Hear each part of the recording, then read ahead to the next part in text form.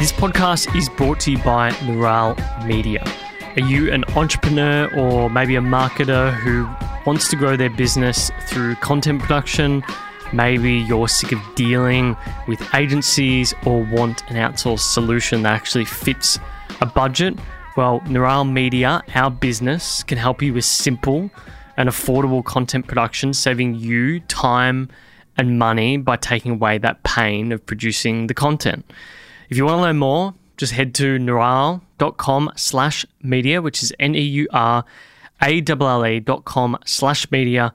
Play around with our pricing, have a look at all the different options that you have, request or consider requesting a callback from me personally. If you have a friend that runs a business or is a marketer, do send them our way. It will help us keep the lights on and producing more juicy content. Listeners to this show receive a special discount by using the promo code UNCOMMON. If you want to learn yourself as to how to create content, maybe you want to make a podcast or your very own video, just download our free series on how to create a podcast and video at the very bottom of neural.com/media. Welcome to another episode of Uncommon, the podcast that helps you build your knowledge, skills, and mindset through interviews with unique individuals. My name's Jordan Michaelides, and I'm your host. In this episode, I have for you Tristan Rose. Tristan is the founder of a veteran-focused yoga studio called Blind Tiger Yoga and a former soldier in the Royal Australian Regiment. For a long time, I've wanted to interview a former veteran to get a better grasp of how this community perceives itself amongst the general civilian population. And war and violence are at times necessary. And so I just really wanted to get to understand how they view that necessity in the world. And for quite some time, I would just continually pitch former and current special forces operators only to have repeated no's come back to me. And after interviewing Tristan, I started to get a glimpse as to why that may be. The way we treat veterans in Australia as a general population is strange. Whether it's sticking our head in the sand about suicide post-discharge through masking statistics, or making it hard for veterans to make medical claims, or going along with the culture that doesn't allow us to celebrate the commitment these individuals make post-career. And I realized that during this research process, and indeed part of the interview process, how important Tristan's work really is.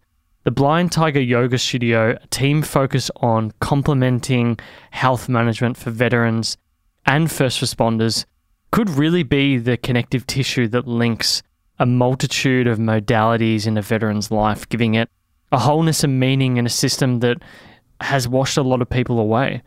And I think this was an eye-opening conversation that I thank Tristan for allowing me to be a part of, and including things like how he even got into yoga in the first place and meditation for veterans, the life-changing yoga moment that he had, the compartmentalizing you often have as a soldier, and then how we treat Australian versus US veterans, and then of course being a veteran in Australia and how that looks like.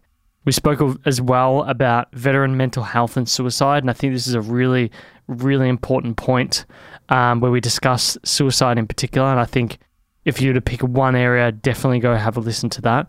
And then, of course, we spoke about what Blind Tiger Yoga actually does. If you enjoy this episode, do subscribe on your podcast app or consider leaving us a rating. If you want the show notes for this one, as with all previous guests, just head to neural.com/podcast. I thank you all so much for listening, our regulars and newbies. I really all hope you enjoy this conversation with Tristan Rose. Thanks for joining me. Thank you for having me. First question, I was just thinking about what's some of the icebreakers I could go with, and one of the things I kept seeing, whether it was on your Instagram or in interviews, was health advice from yoga teachers. And so I was curious as to what was the worst health advice you've ever received from a yoga teacher. The worst advice that I ever received from a yoga teacher, I hear almost daily golden nuggets from people. But it was actually a practice in the States when I arrived early.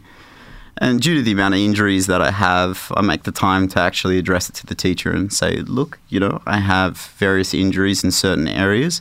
Please don't come up and modify me in the position. I know what works for me through my own experience, and I would prefer not for you to physically assist me.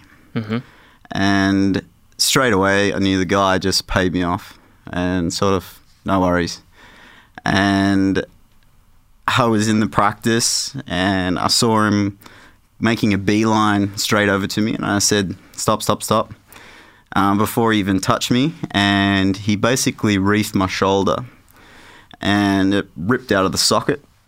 Oh my God. And I got up and very calmly, I wouldn't be able to tell you how many times I've banged my shoulder out and put it back in myself, and just walked up to the door frame, smashed it back in, and then I said, this is why I told you not to touch me. And he said, your mind wasn't in the right place. Oh my God. So that was a very good lesson in what not to do.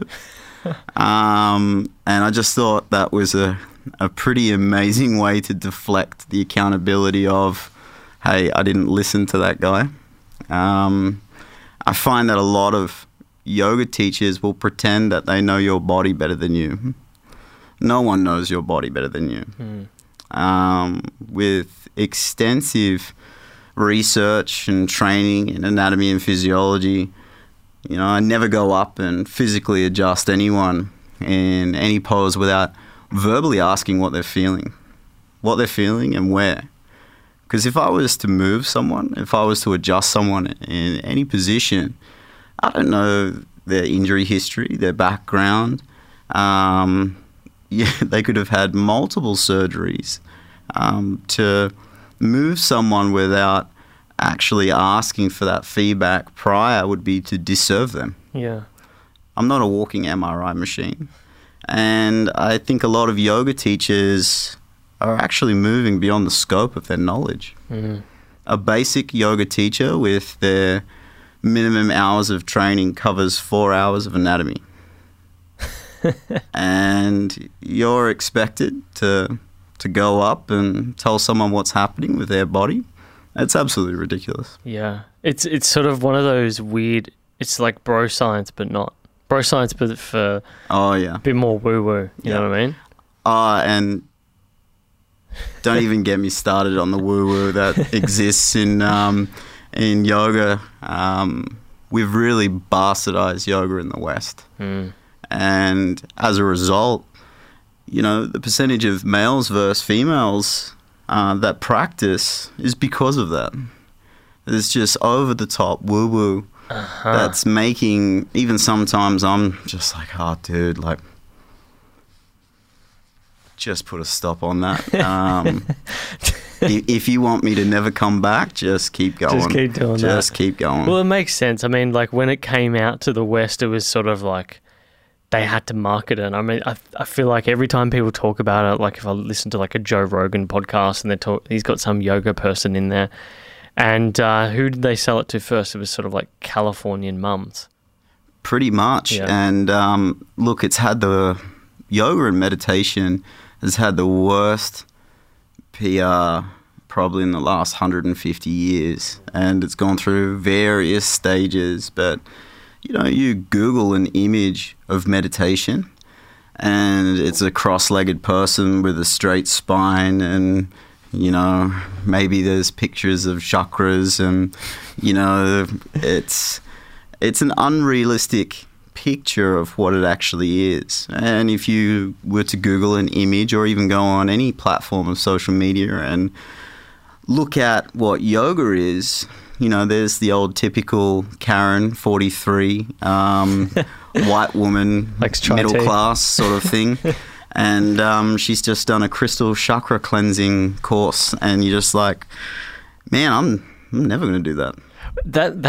That element was like, that was one of the big questions I had with the way that you introduce veterans. And first, like, that must be the hardest like lead magnet. If you thought, like, think about it from a marketing perspective, like, how do you get what is a stoic community, typically from the outside, if you were to look at it from the outside, hey, you've got to do this thing called yoga and meditation, and it's really, really going to help you.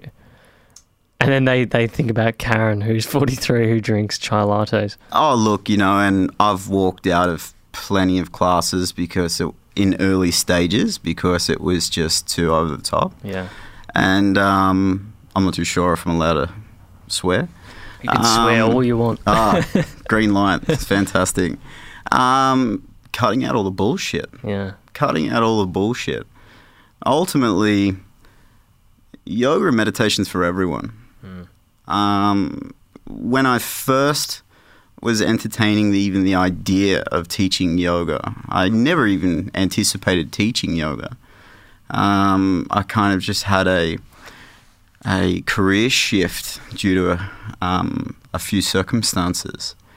I was just doing it for my own personal development and knowledge and appreciation of the practice. I would constantly hear people say, well, we can't get men to come into the classes and we can't get normal blokes to practice. And I didn't tell anyone I was practicing for many years until because of the flack that was associated with what I was going to perceive as flack. And even more so with meditation. Been meditating since 2004. Okay. And kept it quiet because I was just like, people aren't going to understand, or people may be a bit hesitant, or that may be very counter to what your sole occupation is. And in the military, that was trying to kill people. So what are you trying to achieve here? So I kept that sort of to myself. Our approach is very simple. We focus on the science of what you're doing in a specific target area, what the benefits for working that target area is, and we just cut out all the BS. It's not a religious practice. It's literally,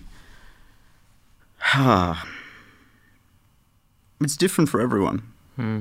The way that I saw yoga and teaching to military veterans and first responders was that the shifts that I had in my own body and mind throughout my own practice, I felt almost guilty that I was keeping these tools to myself and I wasn't sharing them with former colleagues that could benefit from the practice.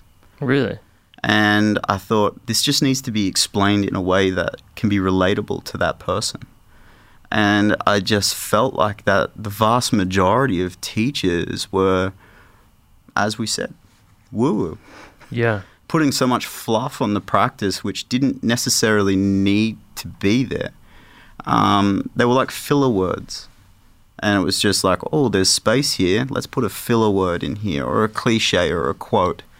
Yeah, like and that taps on a certain point that has come from yoga and maybe people who've started out in yoga, although they may have idealistic views of what they're trying to do. I get this sense that like you are, maybe it's for a part of yourself, you're doing it for yourself in your own way of healing, but it seems like you, as opposed to a lot of other yoga teachers, are very, I don't know what the word is, like you're more focused on those people, whereas I get a sense when I've been to yoga classes in the past that they're just, they put in these words, their practices, it's all like they're this amazing individual who does yoga. Do you know what I mean? Yep. Would you agree with that?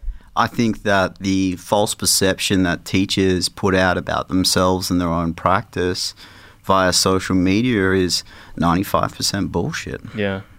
It is this fake persona that they've got their shit sorted. Now, I don't go in and pretend like I've got my shit sorted at all. I'm 100% accountable for my mistakes, my flaws, but also finding the path of what worked for me. And that's a big focus and encouragement of what I try and do in delivering my classes, is finding what works for that particular individual.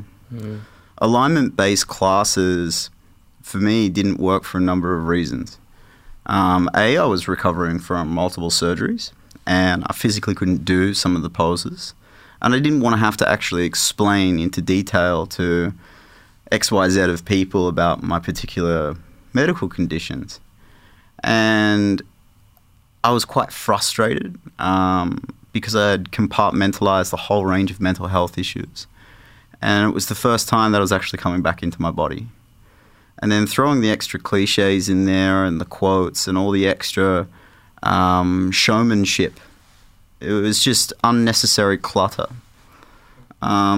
Developing that awareness was something that I found, if you can dissect all that extra stuff, be real, be straightforward, be accountable of what you're doing and why you're doing it, people can relate to it. You said before about coming back into your body. I feel like that's a very, very important point to come back to. And I'm guessing that's to do with that negative chatter in your head that so often happens when, that I guess is the most enlightening thing about the first time you do yoga or meditation is how much you're in your head. Is that what you mean by that? I guess that I had shut so much out of my own physical pain, mental pain, and general frustrations in the world. I was at a point where I was extremely aggressive, almost uncontrollable. And it was the first time that I actually had the time to think. And when I came into my body and I was like, wow, I'm actually in a lot more pain than I originally took toll of. Really? I'd just become used to multiple injuries in the recovery process. And it was the first time that I actually listened to what was happening in my body and my mind. I walked out of my first 3 classes. Really? And on the third time, I got confronted in the hallway. And I was a bit sort of, don't box me in. I need to go. Was this by the teacher? Yeah, it was by the teacher. Wow. And said, where are you going? And I didn't know that her husband knew me through the military as well. And she just said, where are you going? What are you doing? This is the third time now. And I didn't know how to react. I didn't know how to deal with what was actually happening in my body and mind because there was just sensory overload. I'd become used to blocking everything out for such a long time. I was almost lifting Pandora's box, the lid off Pandora's box, and everything just came to me. And I was just like, well, I don't know how to control this. So it was one of the very first times in my life that I chose to flee. I've always been a fight, or the whole concept of fight or flight or freeze, and I've always gone the path of fighting. And it was the very first time I fled. Right. So you ran? Pretty much, because I didn't know what to make of everything coming at once. And she said to me, look, you can't go to the gym once and lift weights and be ripped. You can't pick up a rifle and be an excellent shot the first time. This takes work. And I thought to myself, you know what? I've never quit anything in my entire life. I was busting my shoulder out 14 times a day and banging it back in on whatever I could just to get whatever task that was required done. And I would completely just block out the pain to be focused on what was required to do. And it just became the norm. And then it was the first time I came into my body, and then not only noticing the physical sensations, but the mental and emotional layers as well that came at the same time was overwhelming. I can't even imagine that. So I went home and I said to myself, you know what? You're right. You can't do anything once and be excellent at it. I'm going to go back. And I went back, and just small snippets over an extended period of time of repetitive focus and determination of, I'm just going to see what arises and watch these shifts, observe them, but I'm going to allow to be part of this process. When I was looking at this and how you got into the yoga, I couldn't actually find what it was. I know that you did your first class and you were, you know, as you said, you were self-conscious, and those first 3 lessons you kept leaving. Were you leaving early, or were you just... Oh, mate, I wasn't finishing classes. Oh, okay. It was almost the level of hypervigilance I was at in my mind and combating several mental health issues, undiagnosed mental health issues at that point of time, with physical conditions as well. It was almost, well, I can block out the pain if my mind is in check, and I can control the mind if the body's in check. Right. But both at the same time was, whoa, haven't. Pandora's box. Yeah. So who made the recommend? Like, when did the yoga thing materialize in your head? Did someone just go, "You got to do yoga," or no? So my process and discharge and withdrawal from the military was quite heartbreaking and quite frustrating. Like, unfortunately, a lot of soldiers had to endure. Every experience is different per soldier. I can't speak on behalf of other people, but mine was extremely frustrating and painful because I didn't really have any support. And I tried every single aspect of recommended treatment. All right, you got to go to XYZ of professional, medical professionals, psychologists, psychiatrists, and none of it was really working. None of it was getting the range of motion back in my body, and they said, "You're pretty much cooked. This is you now. Accept it." And I sort of had a chuckle. I'm like, this person doesn't even know me. And you're giving a limitation set that, you know, how can you give me this restriction when you don't know the power of my determination? So you're saying it's just like a caseworker at the Veterans Office or in the Army, and they're literally just got like, they're just looking at you like a piece of paper, like, all right, you are a number. What have I got today? Yeah. You are a number in the military. That's it. And yeah, different specialists and looking at the scans, the report, the extent of the surgeries, etc. And really didn't even want to touch the mental health aspect. That was an interesting process in itself. And I was like, you know what? I thought to myself, my first experience with yoga was at our patrol base in Afghanistan. One of the guys had, I pretty much got through all the books that were available to read at the patrol base. And and he had a 1001 yoga asana book of poses and stuff. And we had a couple of hours of downtime, and I was just flicking through it. And I went through a few of the activities, and I was like, well, this breathing technique is in parallel with what I've been doing in different trains of meditation. Now I'll use this with the body. And I slept like a baby. And it dawned on me when I was going through the process of, no, this can't be it. You know, I'm a young guy, and I'm not going to accept that I'm going to be living a sedentary life for the rest of my life. I'm going to show you. I'm going to show you what I'm capable of doing. And I was like, walked past this studio in my hometown, and it had an introductory offer of 20 days for $20. And I walked in and had the hoodie on, and I can't let anyone see me. Undercover. No one knew I was in the military. And it was really interesting. I was so ashamed of trying something new, which is ridiculous. It's absolutely ridiculous. And the shifts became quite frequent.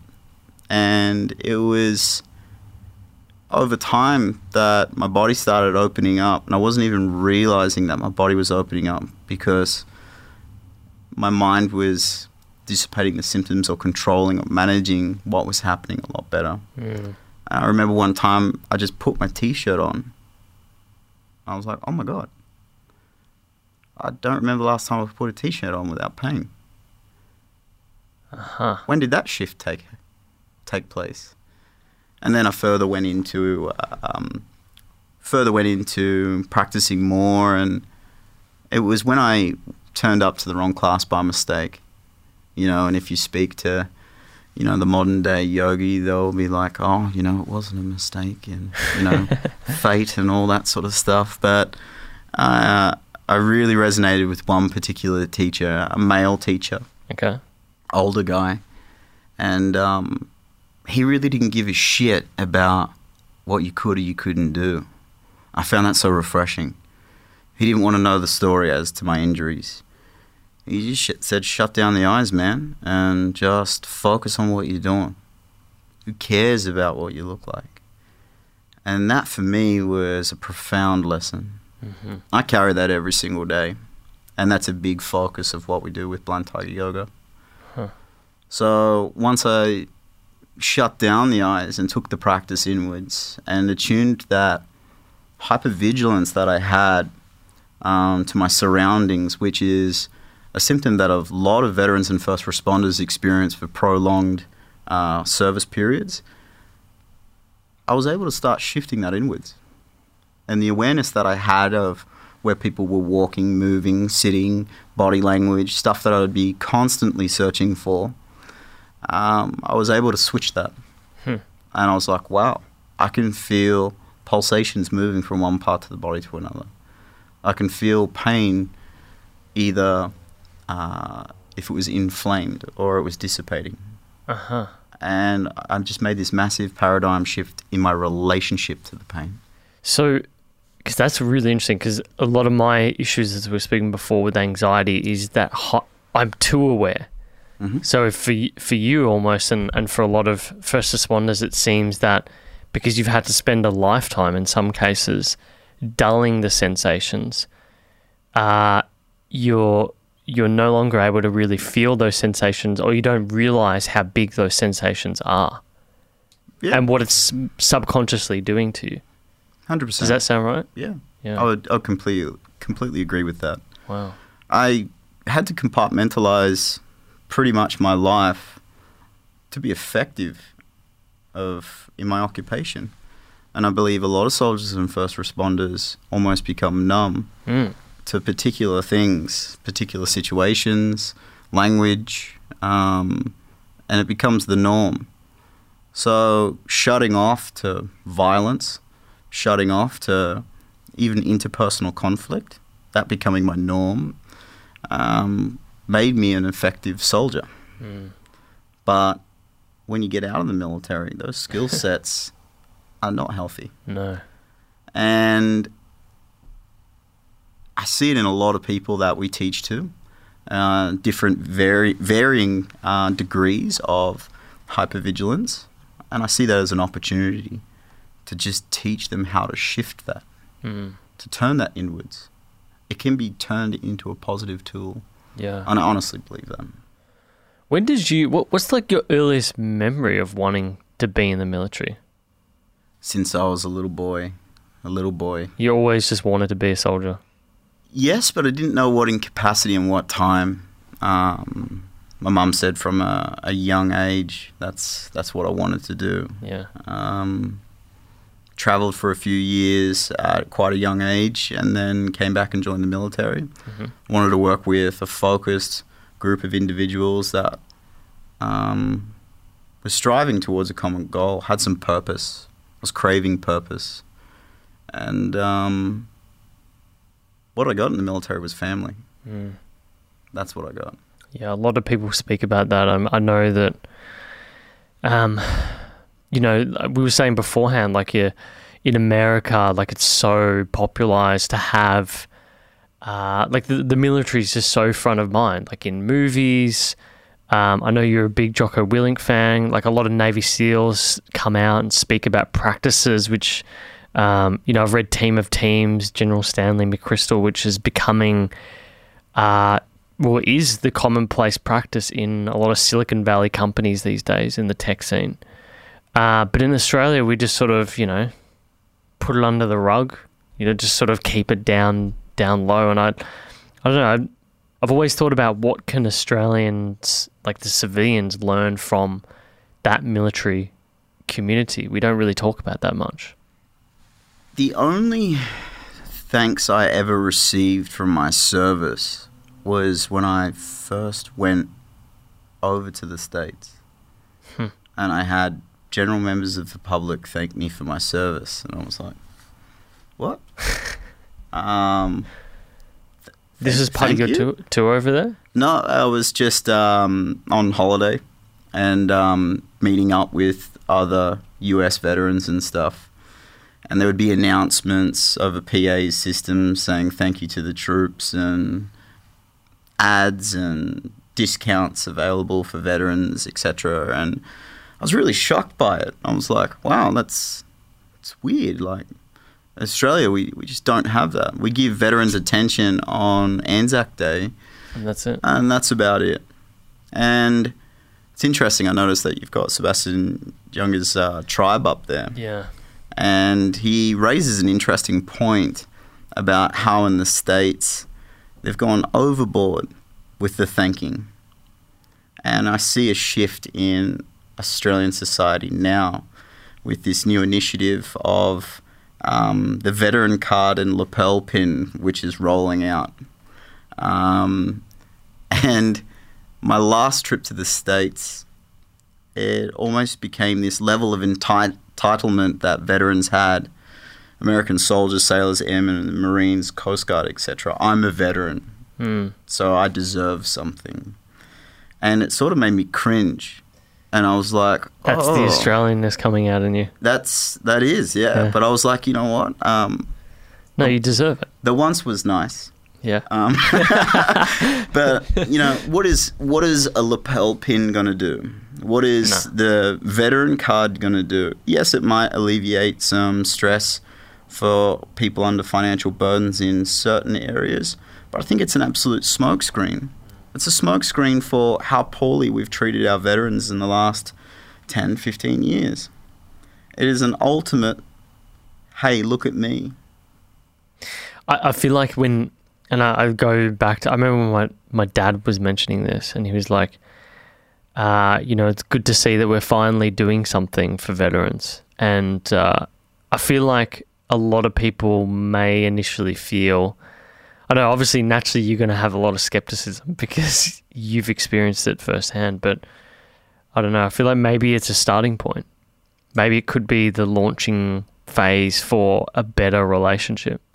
Possibly. Yeah. I know that, for instance, in the States, soldiers and veterans get priority boarding.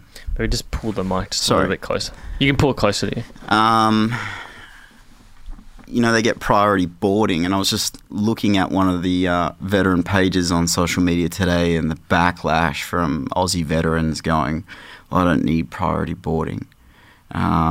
I want my injuries addressed. Yeah. I want my claims, my military service-related injuries addressed in a timely manner. That is showing me respect. So you think maybe even in America, and this would make sense, that what they do as well is almost a smokescreen because they've got their own major issues with the VA system. From my observations and going over to the States and teaching yoga to American veterans, we're 10 years behind them. Really? We hear about how bad they've got it. I would actually argue that we're worse. Really? We are very, very much so 10 years behind the whole process. And it's almost, people are obliged now to say thank you for your service. And you shouldn't be obliged to say that. You shouldn't be obliged to thank me for something that you may not even believe in. Yeah. I'm not trying to discredit anyone. I know that the powers that be are trying to fix the damage that's done. But they just seem to be putting a lot of resources and time and money in just smoke screens, sleight of hand distractions from the real topics that veterans are facing. The real topics of veterans are facing is that, well, you'll refer me to a doctor. Easy case scenario, here's medication. We won't question the quantities of medication that we'll give you and the frequency in which you take it. But it's almost, that's the way to deal with it. Yeah. There's no end date for that. Maybe you should give us, because I feel like we don't really understand. You said before, like it's potentially worse than the US. What is it like being a veteran in Australia? I can't speak on behalf of the veteran community, but a big observation for me is a piece of advice that I was given last year, and it just made a lot of sense, is that people want to be seen to help rather than actually helping. People actually want to be seen that we're offering this service, we're giving this new initiative a crack, we're revamping the system, we're going to give the support to where it's needed. And people want their picture. Look at what we're doing. They'll promise you the world and then they'll give you an atlas. That's the reality. I'm probably going to get some backlash from that. But what would you do if you were made Minister of Veteran Affairs? I know it's not a front bench ministry, but it's still a ministry. Mm-hmm. If you were made the minister tomorrow, what would your first 90 days look like? What would you do? Oh, I would probably be dancing on the amazing pension package that I'll be given for doing fuck all. Hey, maybe you should get into politics. Yeah, look, the military pension system, it's pretty much scraping the poverty line anyway. If I was defense minister, I would get a whole team of people together that are like-minded and proactive to working towards improving the services. There already is shifts that I've seen in the last year or two. Mm-hmm. My original experience with DVA, it took me a long time to be able to say those 3 letters without throwing a plethora of swear words associated with it. I do believe that there is a lot of people that work for the organisation that actually want to help veterans. They do want to help improve the services and the quality of lives. But I believe that there's a vast majority of people that it's just a job they're getting paid and they don't give a shit. And these are just public servants or politicians? Public servants. Public servants that my experience of even offering our services, our professional yoga and meditation services, to what we're actually doing to them. They love what we're doing. We get the praise, and there is some fantastic people that we're working with within the Department of Veterans Affairs. But there is a lot of people that need to be shown the door. So my first 90 days would be, okay, who's in charge of the claims process? You're fucking gone. 2 years to get a claim processed? That's ridiculous. That is absolutely ridiculous and unforgivable. 2 years? Oh, sometimes longer for some people if they have to go through fighting for their claims to be assessed and processed. And this is literally assessing someone's injury. Do they have a case or not? Yeah, if their case, so it works on a point system. And let's be honest, they're an insurance company. Yeah, they sounds are like it. Essentially an insurance company. There is some phenomenal people, as I mentioned, that work in the system. But my experience when through discharge, there was no clear pathway of, well, what happens next? Yeah. It was just a lot of serial number of forms that you had to go through, and then there was no human element attached to it. You'd receive a letter in the mail saying, if you need to be in contact, I'm here for you, 1-800 number. And then there'd be no name attached to it sometimes. And you're like, okay, I'm going to call the 1-800 number to talk about my case. Hold on, well, that's not our department here. We've got to transfer you to Adelaide. Oh, that person's no longer here. That'll go to Perth. That'll go to another state, etc., etc., etc. And there is no clear, definitive process of the discharge. And it's also case-by-case basis. But even proving, the service-related injuries is frustrating in itself. And you're having to justify yourself to people that have got arts degrees and not necessarily medical health professionals. I had to explain to a lady what an infantry soldier did. I'm like, wow, you work in claims. You're assessing the nature of my injuries when you're not a mental or physical health provider or professional. You are literally a Bachelor of Arts degree public servant, and you're determining my future. And that's not even to mention the frustration of people going, well, where's the documented evidence of your injuries? Well, on patrol bases in Middle East area of operations, injuries happen all the time. Guys don't go fill out pieces of paper for every single injury. Yeah, that while they they're being shot at. Just hang on 1 sec. I'm just gonna. Yeah, 12th of August. Yeah, shot in leg. Like those extensive injuries, etc., are documented in patrol reports, and we can't really go too much into the process of that. But they're done after the fact. But they're done after the fact. You know, you're not having a car accident and taking photos on your iPhone. No. You're in a war zone. No, exactly. So even getting statements, trying to find your medical documents that you don't necessarily have access to find out the proof of, this is contributed to this on this date.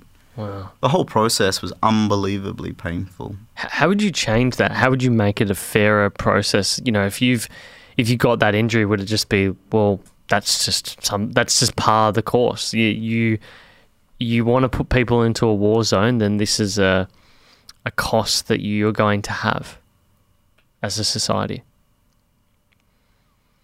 And then you've got to sort of, I mean, there's always going to be cases of fraud, but it's not. I would say that it's a very, very small percentage. But if you are putting people in a war zone, I would think that that's a necessary cost that you have to pay. You have to look after these people. Of course. Well, there needs to be accountability. If you were to injure yourself in a civilian place of work, you would be covered appropriately, and there'd be the steps and channels to take place. And most of the time it's clear cut and quite definitive. In the military, it's not clear at all. Yeah. I know that there's a massive focus on revamping that system and that process at the moment. But how many people have taken their own lives waiting for it? Yeah. That's what I'm thinking about. Where is the accountability for that? Yeah. Where is the accountability of people denying claims for service-related injuries or even support when, you call a 1-800 number and they'll get back to you in maybe a couple of months? There is a phenomenal amount of... sorry, to get back to your question about what would I do to change that, is I would probably speak to the members that are in charge of all the medical facilities, the senior medical officers, the nurses, both civilian and military, and the medics, and ask them what would be the best way to move forward in making this a streamlined, clear-cut process. So that would probably be the best way of action. Ask the people that deal with the actual health aspect of soldiering. What are all the different services that are part of the DVA? Is it everything you'd expect from Medicare plus more? So they have a card system. Gold card being all injuries, all accepted injuries, and white card being injury specific. Okay. So for instance, if it's an accepted condition, whether it be a physical and mental health issue, you'd be able to get treatment covered under that card system. Now, the white card was issued post I discharged to anyone for mental health. But also that was a damage control measure as well, because the suicide rate was so ridiculously high. A lot of damage control after the fact. Yeah. A lot of damage control after the fact. I want to get into what is blind tiger yoga. Sure. Because we could probably rant about I could talk for days. Veteran affairs for a very long time. But I want to start with something that we were chatting about beforehand, which was the mental issues, and particularly around suicide. I know that, I found, looking through everything you've done, I mean, recently you've been reading Viktor Frankl's Man's Search for Meaning. It just had me thinking about that negative thought patterns, and you just must have a very nuanced view on this stuff by now, because you seem to have been through a lot and have experienced a lot, and also be teaching people how to deal with it. It just had me thinking, like, what is the state? You know, you've talked a lot about suicides. What is the state of this situation? I don't think people really have any perspective. There's a veteran suicide register that a bunch of people have at the moment that have been doing the last couple of years, which is quite eye-opening. I wouldn't be able to tell you the figure to date. Yeah, just on that, that was something that I came across doing research, is that, the stats, I think you may have mentioned it, what is it? When you leave the military, it's not included as a military-related death or something. It becomes an Australian statistic. Yeah, becomes a societal statistic. And so, therefore, the general public probably doesn't have a real view of how bad it is. I believe that they do now. There's so many awareness campaigns for every single sickness and illness and disease, etc., that's out there. Rights, etc. I believe that people have always been aware of it, but I also believe the reality is that unless you're immediately related to one of those people, no one gives a shit. Yeah. That's the harsh reality. Yeah. And when I accepted that people didn't give a shit, I could actually move forward a lot easier and go, you know what? The only way that there's going to be a massive shift is us helping each other. We really can only help ourselves. And an interesting experience that I had last year. So, to date, Blind Tiger has taught to 6,826 veterans and first responders, not only in Australia but internationally as well. And we're roughly getting 80% of those return. And this is just showing by these numbers alone, and we have all the data, we have this all recorded, that people are looking for alternative modalities for their health and well-being. Now, the Department of Veterans Affairs and the military don't accept a whole range of health modalities, complementary health modalities, to help them in their own recovery. So, stuff that may work for one person may not work for another. Yoga and meditation worked for me. And I thought to myself, when I heard my 13th mate had taken his life, and I was only talking to him a very brief time before I heard that news, and I had this overwhelming sense of guilt that I was holding back these skills that helped me in my own recovery and is still helping me. And I wasn't sharing it. And the difference in what we're doing with Blind Tiger is that the relatability of being able to connect with these veterans and first responders, because we've gone through a similar path. And last year, I forget what time of the year it was, I had a particular incident when I lost two veterans in the space of about Tuesday and a Friday. And some phenomenal experience that I learnt from that, obviously the pain associated with hearing that loss, was the first gentleman told me that that was his intention, that he'd tried everything that was out there, and his mind was made up. So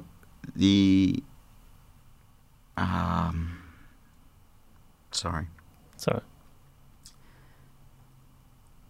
I took it upon myself. I was like, you know what? I'm not going to let this slip. He's identified a red flag. I'll go through the appropriate channels, contacted the police, etc. I'm not a mental health practitioner, and I don't stick out of the confines of what I'm qualified to do. But I can listen. I can listen to these members, and tried to get in contact with family members, friends. The guy literally had no one, and I don't know of anyone in the military that doesn't at least have one mate. It's a family in itself. Right. And I put a lot of time, a lot of energy, and a lot of time in trying to provide the appropriate support services for this gentleman. I didn't know him when I served. He was from a different unit and a different part of the country. And I got a hold of his parents, or his father, and his father said, I'm surprised that he hasn't done it already. Jesus Christ. Are you serious? So got him in to see various specialists, got him into, which didn't work. Ultimately, his mind was made up. And I got a call from a mental health professional, and I was speaking to this gentleman every day for 4 months. Can you imagine the mental and emotional stress of just waiting for a phone call that something's happened? Mm. And I took it upon myself to fight for this bloke, because not only did I feel sorry for him, but I was trying to save a part of myself as well. And I got a call from a mental health professional saying, Tristan, we need to actually prepare you. Really? I thought I was in trouble because I may have given some advice or said something that I shouldn't be saying. And he said he's going to do it, and his mind has been made up. So he got released from a mental health facility, told the taxi driver to pull over, and jumped in front of a train. And he was done. Wow. And then when I received the phone call, I was quite surprised that I received the phone call. He said, you've been listed as his next of kin. Shit. And I'm like, wow, I didn't even know the guy that much. But I didn't feel like anyone that was giving him the support in which he needed. And I on-referred him to so many different people. I almost exhausted the options that I had at my disposal. And then on Friday, I heard that a guy that I did know, I wasn't very close friends with him, I just knew the guy had taken his life. And it's interesting that society gets up in arms and blames. We all want someone to blame. We all want someone to point the finger at in these horrid circumstances. And people were saying DVA should do more and DVA should do more. And I know that I have had my own problems with them, but it was the first time I was just like, this actually isn't DVA's issue. I spoke to that gentleman 3 weeks prior, contacted me out of the blue, which I was a bit sort of like, what do you want? Just cut the fat and get to what you want. And he stated, life's pretty shit, blah, blah, blah. And he just had a rant. And we get this 4-5 times a day. People Really? just using us as an emotional punching bag and unloading. And I'm okay with that. But also it takes its toll in itself. And he listed these issues that he had. And in the whole spectrum of those close to 7,000 veterans that I've taught to triple amputees, people with, you name it, of physical and mental conditions, we've been able to teach to. We've been able to find a practice that works for them. And I gave him roughly an A4 list of different stuff to try. I said, what about this? First off, I asked him, what have you actually done for your own recovery? What have you physically done for yourself? He just wanted to blame the system.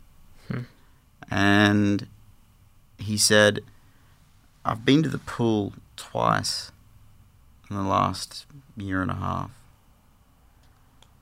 And I gave him an A4 list of different alternatives that he could try. And he just said, oh, it's all rubbish, just dismissed it straight away. And that was the last I'd heard from him. And one of my mates that was on the witch hunt to burn someone because of they wanted someone accountable, the reality dawned on me that there's two people you can't help.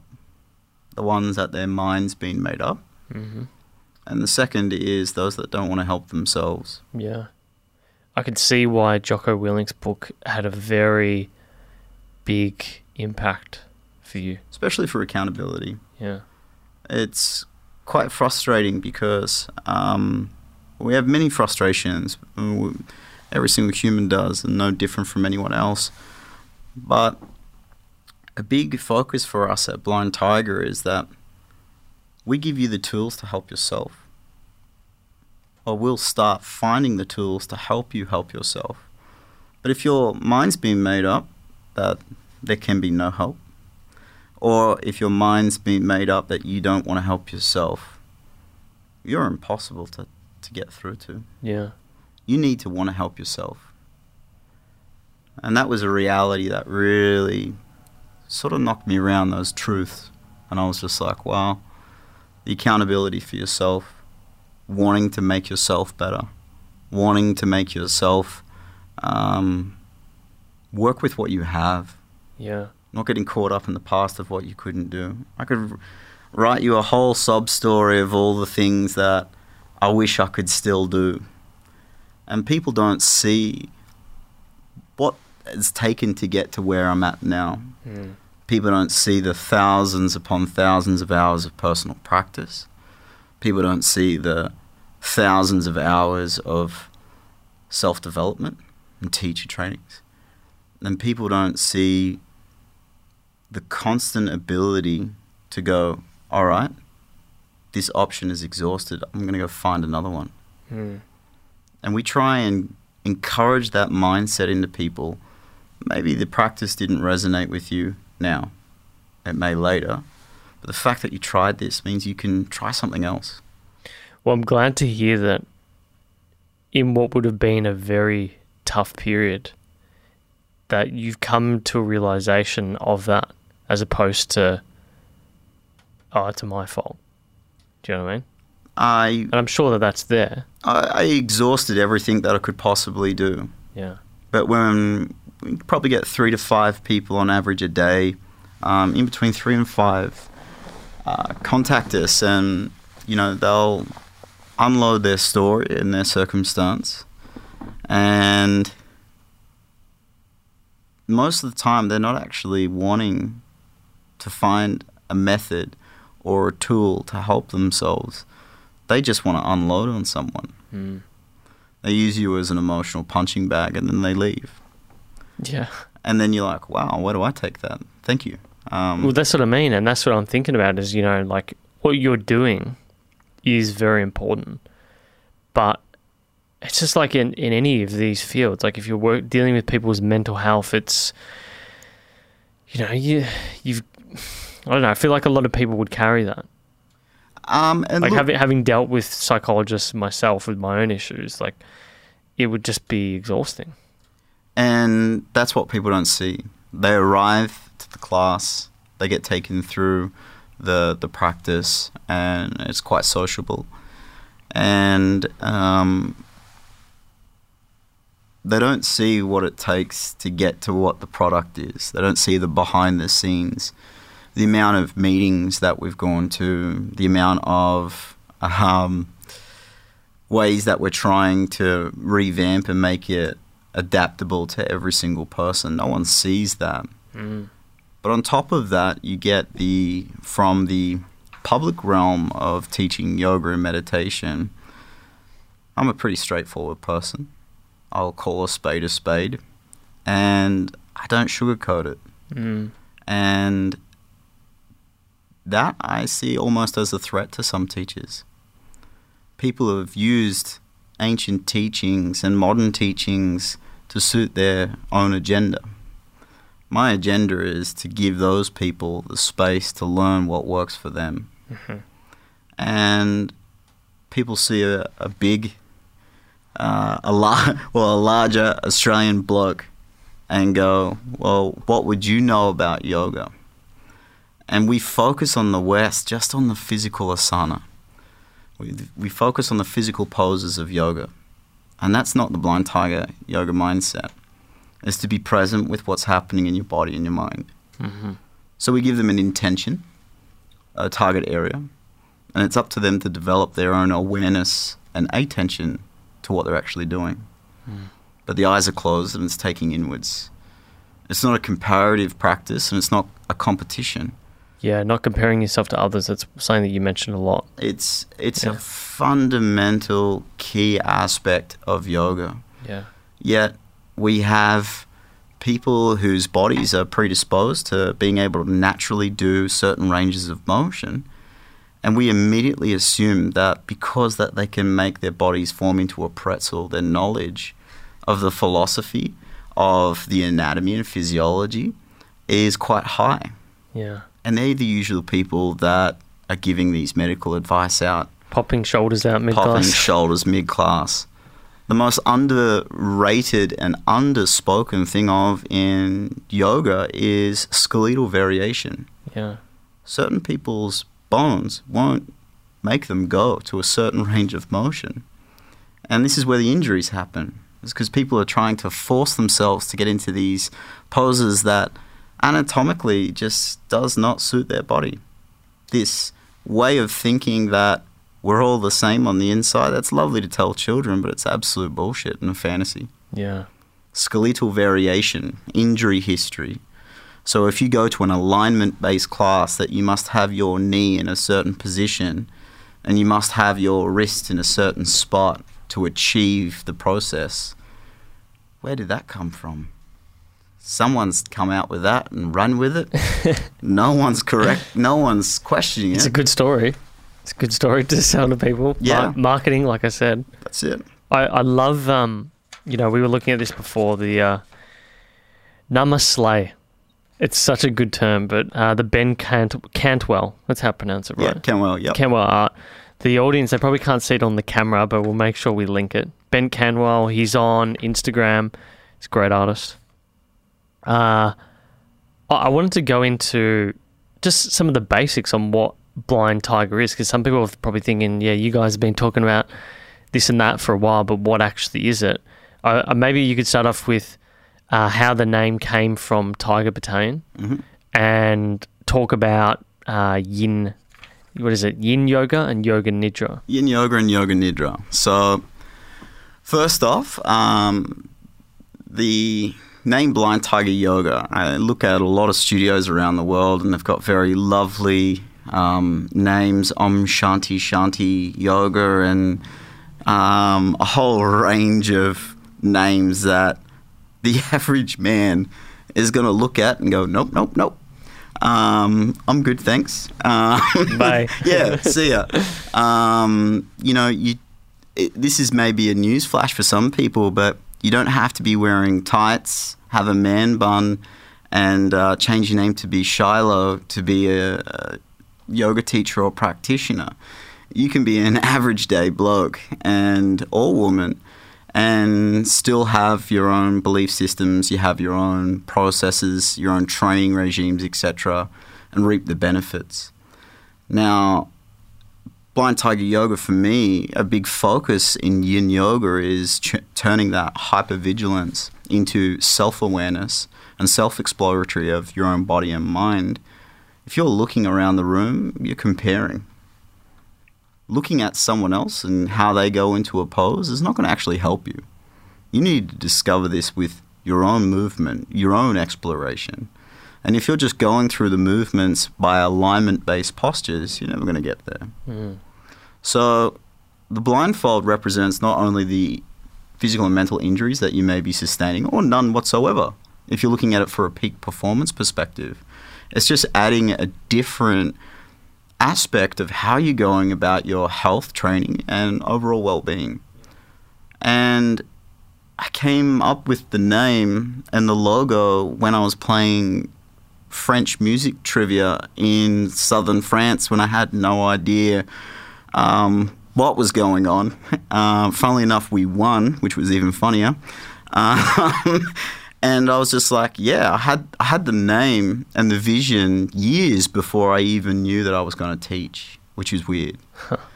But that's sort of how these things materialize in our head. Definitely. We think of this archetypical thing. This is my business. This is my organization. This is my thing.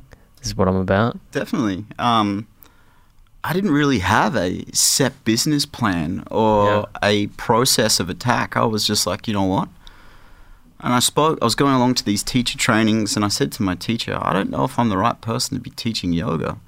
Like, I love throwing weights around. I love my jiu-jitsu. I love stuff that's usually anti-yoga. And he just said to me, Tristan, doesn't matter what you're doing, wherever you are in the world, somebody somewhere will say that you're doing it wrong and you have no right to be doing it. And his response to that was, fuck 'em. And I was like, wow, you know what? I'm passionate about this because it's worked for me. And I'm not saying it's going to work for everyone, but yin yoga was a great pathway for me that was accessible for everyone. And yin yoga focuses on a completely different aspect of training that I'd never been exposed to before. So it has the benefits of science-based, proven postures and the benefits. And it also has a combination of Taoist philosophy and Sankhya philosophy. So it has a bit of a mixture of it all. What you choose to throw into the class is going to be completely up to the teacher, obviously. But it's very much floor-based postures, static.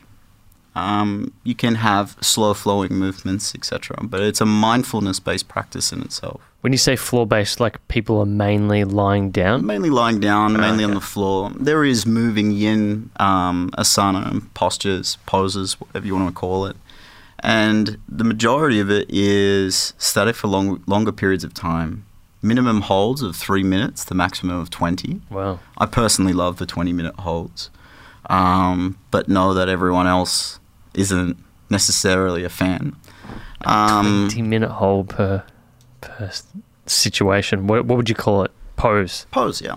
So, and they're not aesthetically pleasing.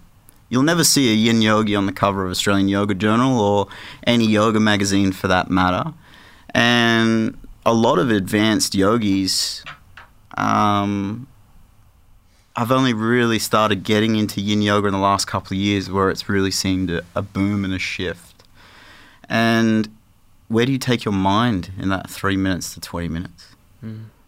It's a lot of practices of strength, respect, and discipline for your own body and mind. Yeah. Transferable skills that soldiers and first responders have, and they respond to it very well.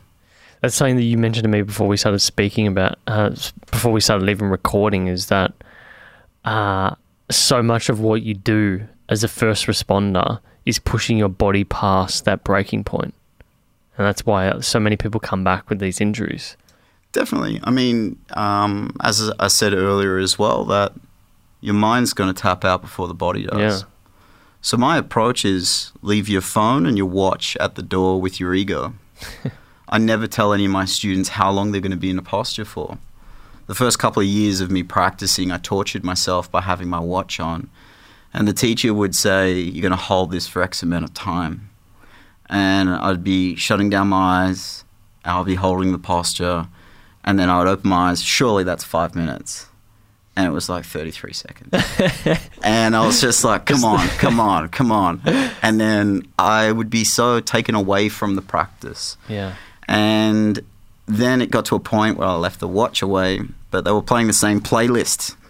And I knew how many minutes each song was. And I'm just like, okay, I've been in this for 4 minutes 22 now because that's how long the track goes for, etc.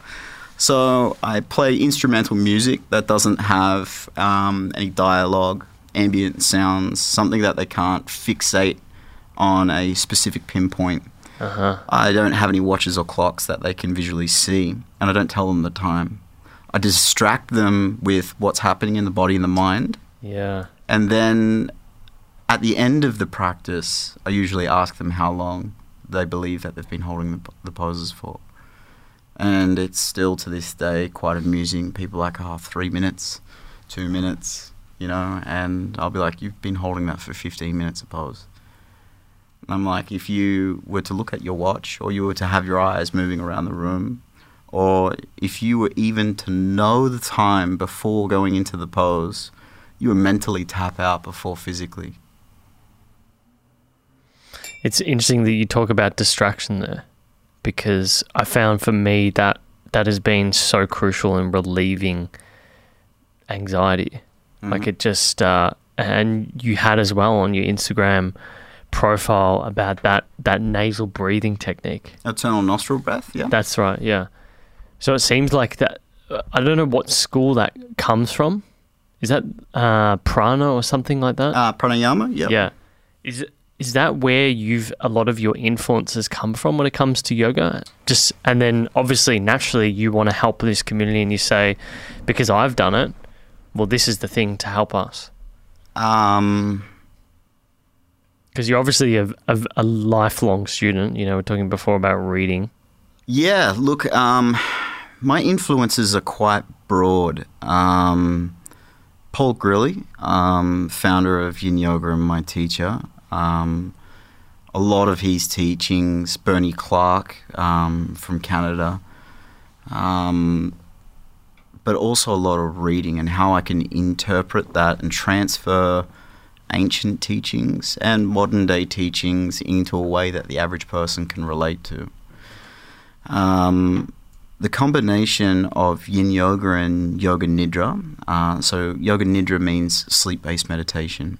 And I would say by far it's one of the most popular forms of meditation that's accessible to everyone. Yeah. So you lie down and you basically go to sleep. And you're in a state between waking and sleeping. You drop in and out of consciousness. Some people are just dribbling on themselves for the entire time. And you'd have people argue and say, well, that's not meditation. Now, that's an interesting topic in itself, because what my meditation is and yours could be completely different. And it's the same of mindful living and mindful actions and mindful activities.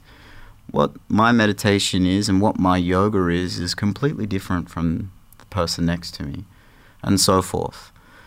So we take them through these long-held postures at an appropriate depth suited for their range of motion. We hold them for time. I distract them for the first 24 to 36 minutes. And that's when roughly the average person takes to go from the sympathetic nervous system to the parasympathetic nervous system. Huh. So they go from that fight or flight sort of activity in the brain, and then roughly between that 24 to 36 minutes, we switch to that rest and digest. And that's when I be quiet. Really? And let them sink and really feel what's happening. So do you think that even if you were meditating and whether it's with yourself or others, that really it takes almost a minimum of 30 to 40 minutes to get the full benefit of... No. No? No. I believe that in time that gets reduced dramatically. Okay. I believe that the Yoga Nidra, the sleep-based meditation, not only has it had various scientific papers written by Dr. Richard Miller and his iRest method in the Walter Reed Medical Facility in the US, but sleep-based meditation is an easy access point for people that would be shy to meditation. It's a gateway. Yeah. Yin is a gateway to other styles and practices of yoga. Yeah. And when people get that level of awareness, when they go into more of the yang styles, the more active styles of yoga, their awareness is just through the roof.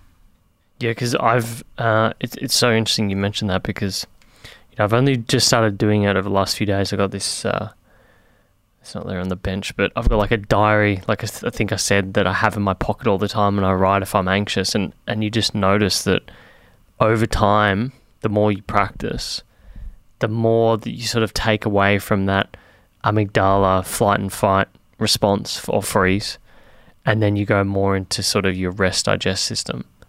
That's really interesting, because I've mainly used mindfulness meditation, but I've never tried yin. Whatever works for you. Yeah. Yin is a form of moving mindfulness. Yeah. And I incorporate mindfulness, yoga nidra, and yin aspects, but also a lot of philosophy into the practice as well. But it's choosing your audience.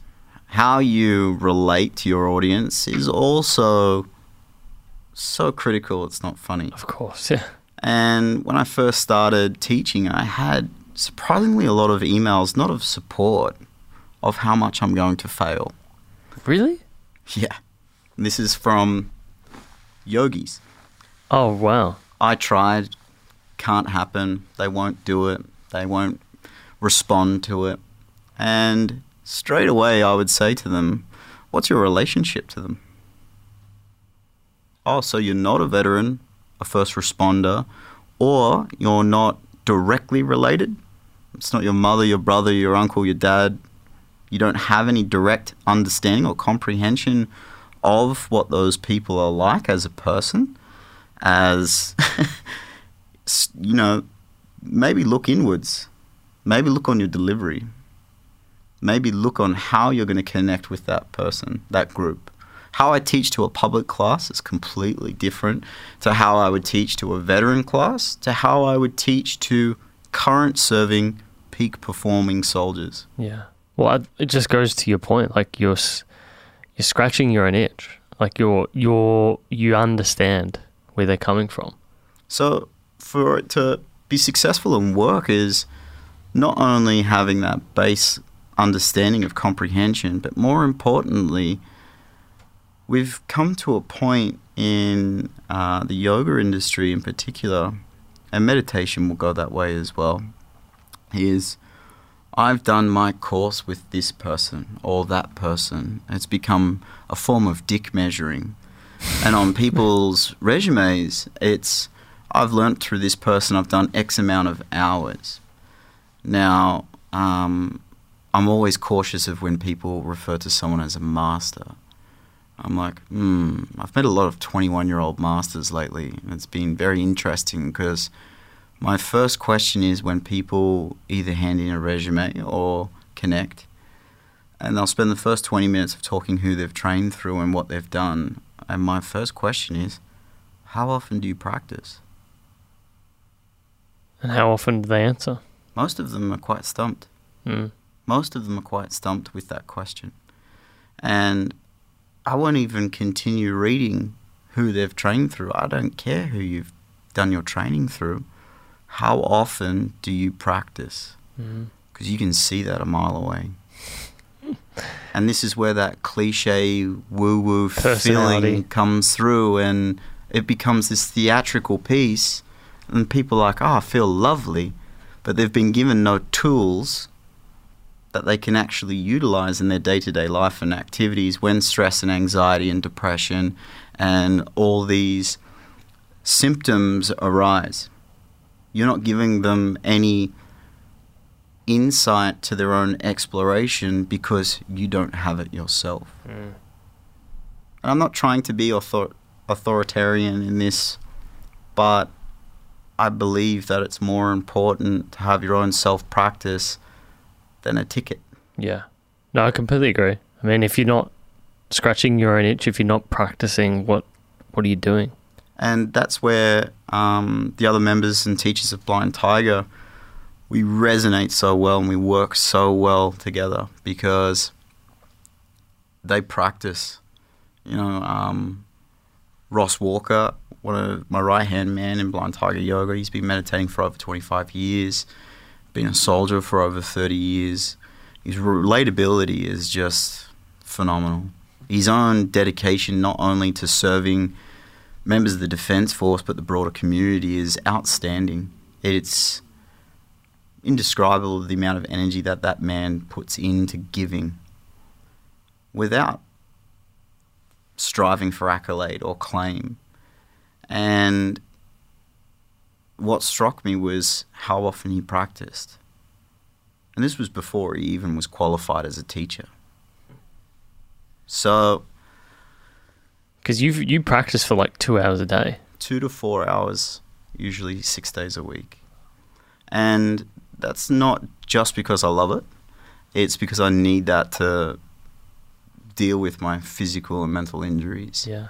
It's been if I could run without pain, or if I could do certain activities again, I would be doing them. But I've had to adapt to what I can do and really drop that, well, you can't do that anymore, which where a lot of people live. Yeah. People live in the, I could do that. What's that negative thinking that we all fall into? Yeah. You know, I've been susceptible to it, and I haven't exactly been through a war zone. It's just, it's a mindset that you let yourself fall into, 100%. Before we get into some short, fast questions, I was curious because you posted a picture and a fascinating story, and I'd love to see more of these because I think people would really enjoy hearing about it. Obviously, you got to get their permission, but there was an ex-South Australian paramedic that you're posting about, and just his story, and it was, like I said, I liked hearing about it, and so it just made me think, what's been the most impactful story for you in someone that you've dealt with so far? Wow. I know. Good question. Good question.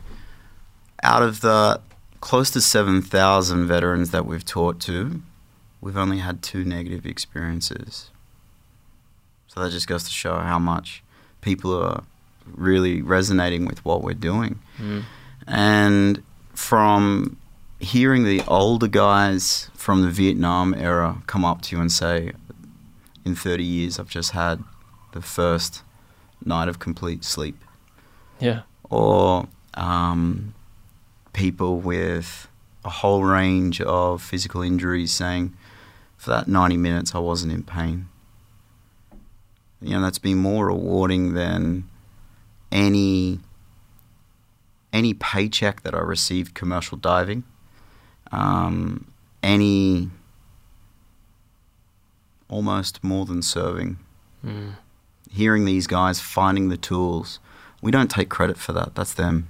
Yeah. They took themselves there. And it was, I would say another one would be quite phenomenal, and seeing these shifts day in, day out is what keeps us going. Teaching 20 to 25 classes a week has been extremely tiring and unsustainable. And we need to grow and we need to expand.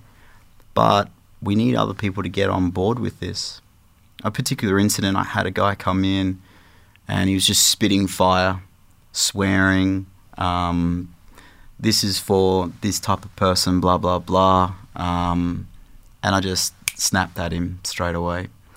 And I just said, you've got 30 seconds to turn around and get out, or I'm going to throw you out. Don't mistake my kindness for weakness. And I just started counting. I said, you're welcome to come back when you change your attitude.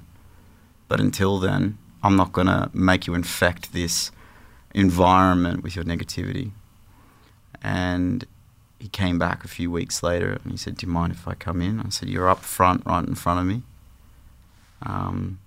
And he's been there every day since. Wow. Complete change, complete shift. Seeing people drop the story is phenomenal to see.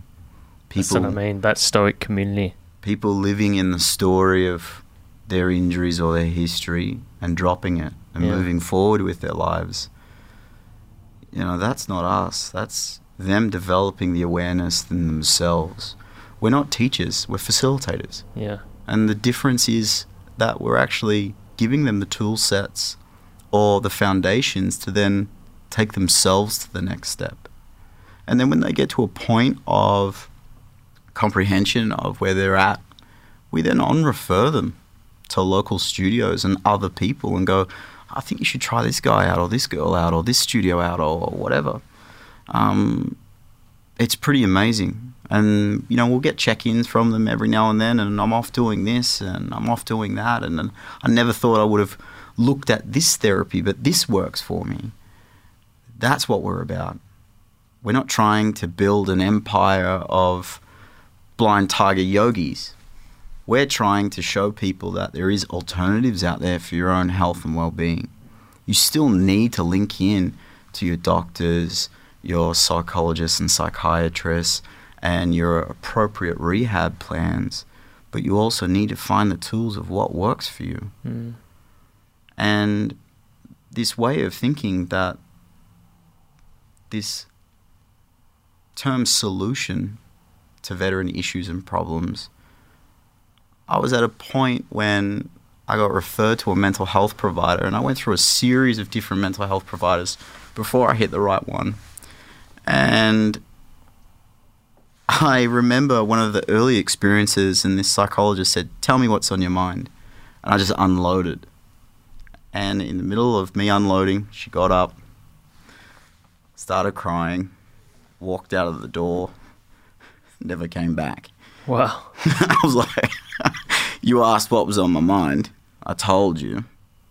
And then the secretary came in and said, we're going to have to on-refer you to someone else. Jesus. And they never did. And it was very heartbreaking and frustrating because people tell you, do this, do that, follow this process and you'll be fine. But ultimately, I forget where I was. I forget where I was going with that. Let it come back to you. It was more along the lines with mental health providers and... yeah, it was just generally about this not being... It's not a silver bullet. Like, it's never going to be. Sorry, that's where I was going with this. Sorry. Yeah. I'm trying to read your book titles in the background and also, like, take a mental picture. I'm like, oh, I have to read that. So sometimes I look at my notes and I'm like mid-question, I'm like, what am I saying? Nah, it's...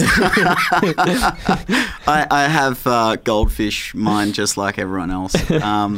But it's a complementary health modality. That psychologist said this therapy was going to be the solution. Yeah. And I remember going through the process and I just cracked up laughing. I was like, this is the solution. And I went to the pub and I had about 10 pints because I was devastated. I was like, that was the solution. And it didn't work. Yeah. So if I'm going to be living with this level of physical pain for the rest of my life... This is how people fall into these situations of suicide. They believe it's that. I was going to shoot myself. Yeah. I was cleaning my rifle. I hadn't slept for about 8-9 days. And I was like, I know how I'm going to get sleep. I turned it on myself. Yeah. And in that second, I realized, what the fuck am I doing? And that term solution should be completely avoided. Because there is no silver bullet, as you said. And that really just sparked that pathway of inquiry to find what works for you. We have people come to classes and go, you know what? The fact that I gave your class a crack, I actually went and tried XYZ. And that worked. You know? So, success. Yeah. I think that has been a key theme when you read, when you go on your website, when you listen to your interviews, when you see you speak on Instagram. That's such a key component that you re-emphasize is this is an ongoing thing and it's not going to be forever. It's cumulative. Yeah. You know, yoga only works when you show up. Now, when you drop the idea that you come to yoga to learn to stand on your head and realize you come to yoga to get your head out of your ass, you can proceed a lot quicker. Yeah, leave your ego at the door. Leave your ego at the door. I like that.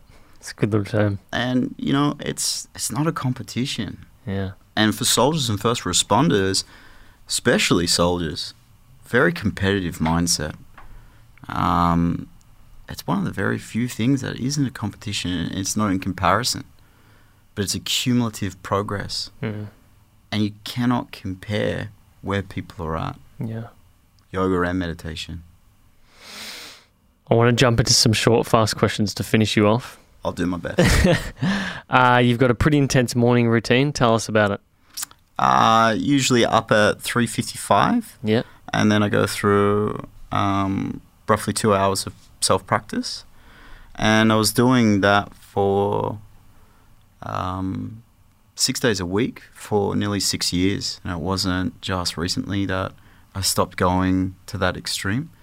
And then roughly driving 1,400 kilometres around Victoria of delivering classes to people in remote locations that can't access the classes in in their local areas and the tempo and the demand that we have for the classes.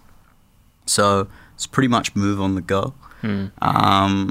We still dedicate plenty of time for our own education and practice. So read 2 to 3 books per week. And then if there's time in the evening to do another 1 to 2 hours of practice. So pretty intense day. Pretty intense day. But it's the times that the most exhausting aspect is listening to these members unload and not being able to comment. They've given you this trust to open up about their own physical and mental health and their own lives.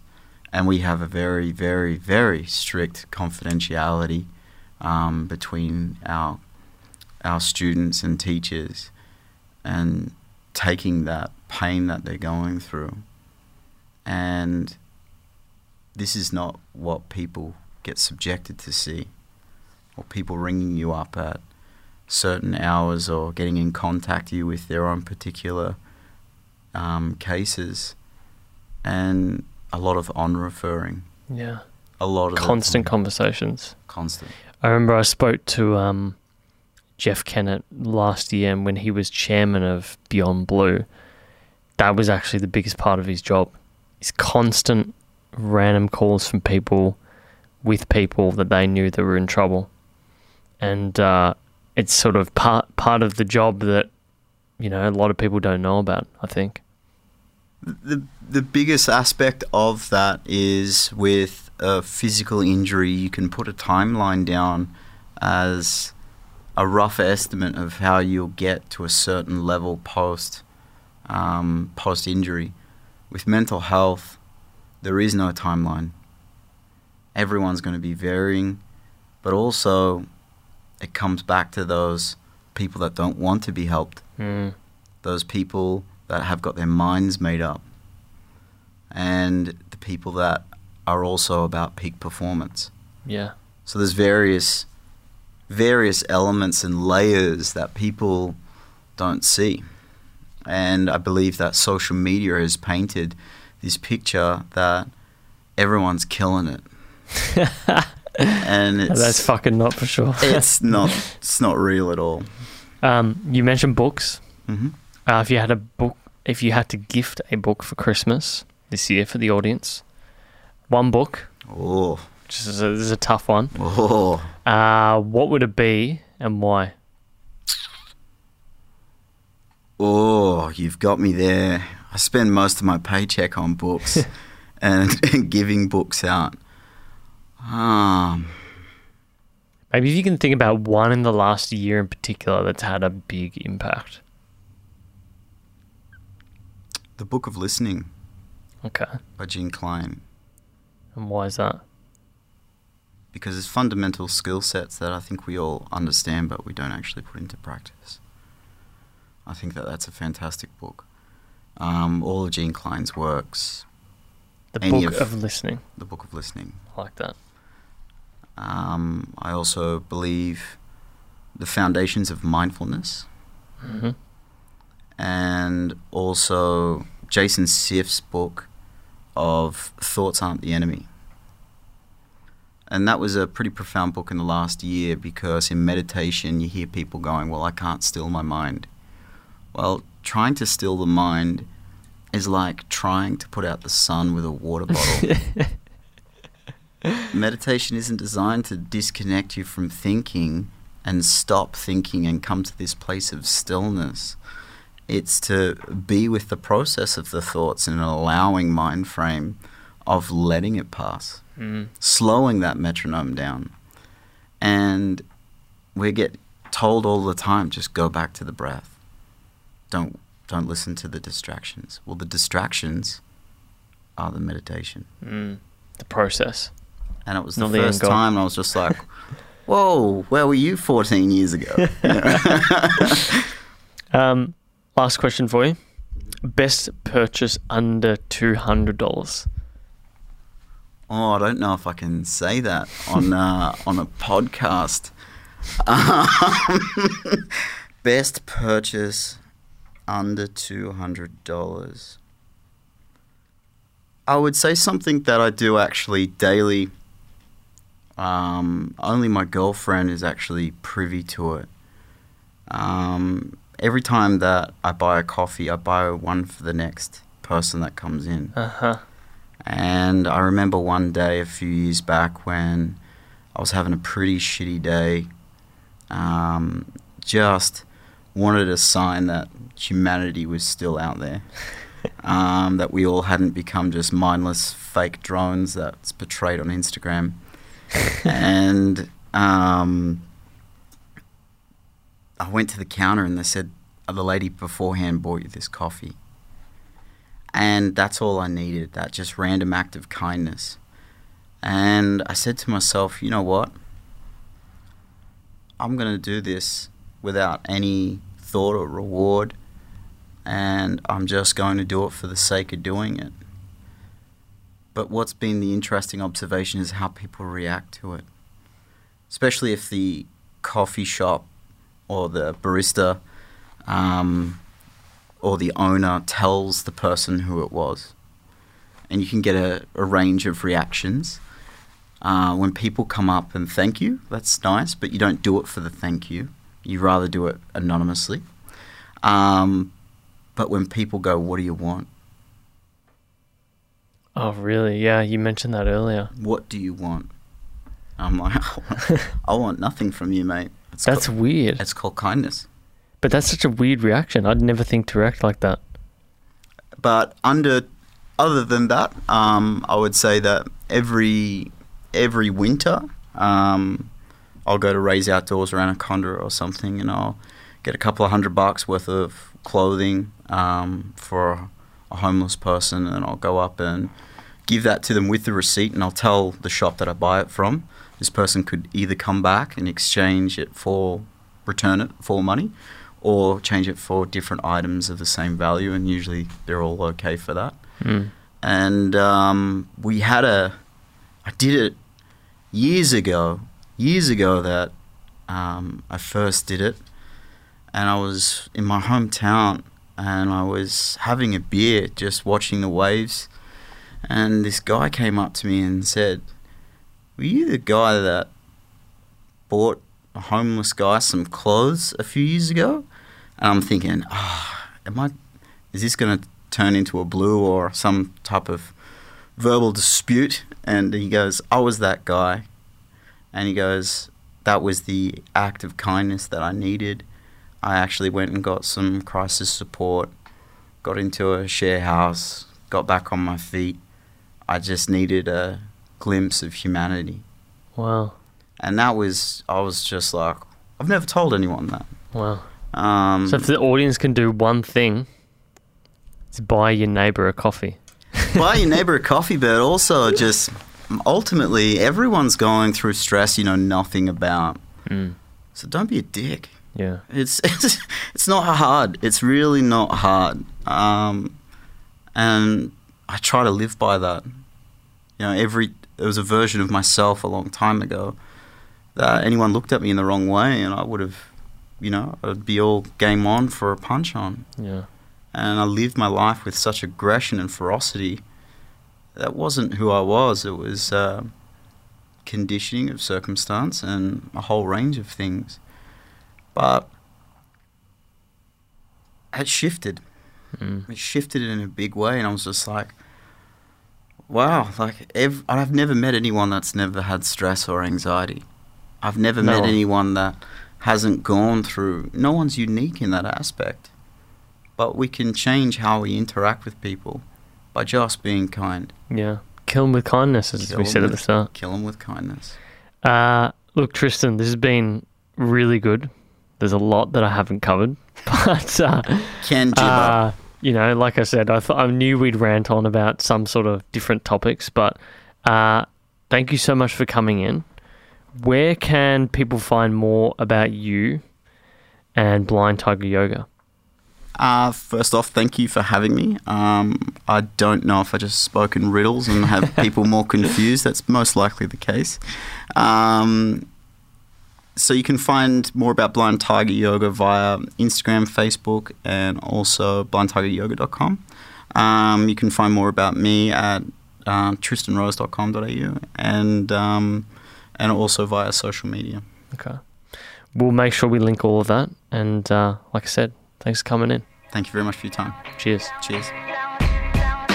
Thank you for making it to the end. Before you run off, we need your help to grow this audience. Subscribe on your podcast app. Subscribing will give you priority access and help your fellow-minded listeners find Uncommon, or consider sharing this with a friend who you think would enjoy these sorts of episodes, and this will go a very, very long way in helping us build the audience.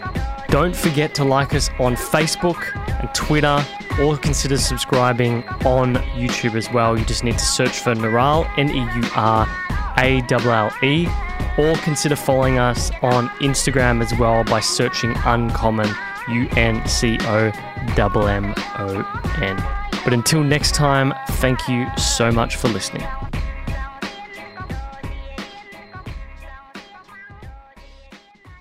This podcast is brought to you by Neurale Media. Are you an entrepreneur or maybe a marketer who wants to grow their business through content production? Maybe you're sick of dealing with agencies or want an outsourced solution that actually fits a budget?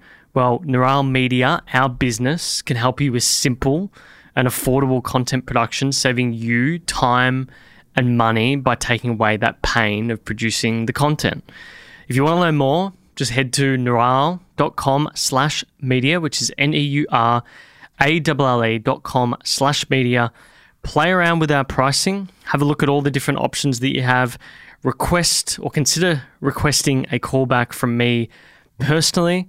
If you have a friend that runs a business or is a marketer, do send them our way. It will help us keep the lights on and producing more juicy content. Listeners to this show receive a special discount by using the promo code UNCOMMON. If you want to learn yourself as to how to create content, maybe you want to make a podcast or your very own video, just download our free series on how to create a podcast and video at the very bottom of neurale.com/media.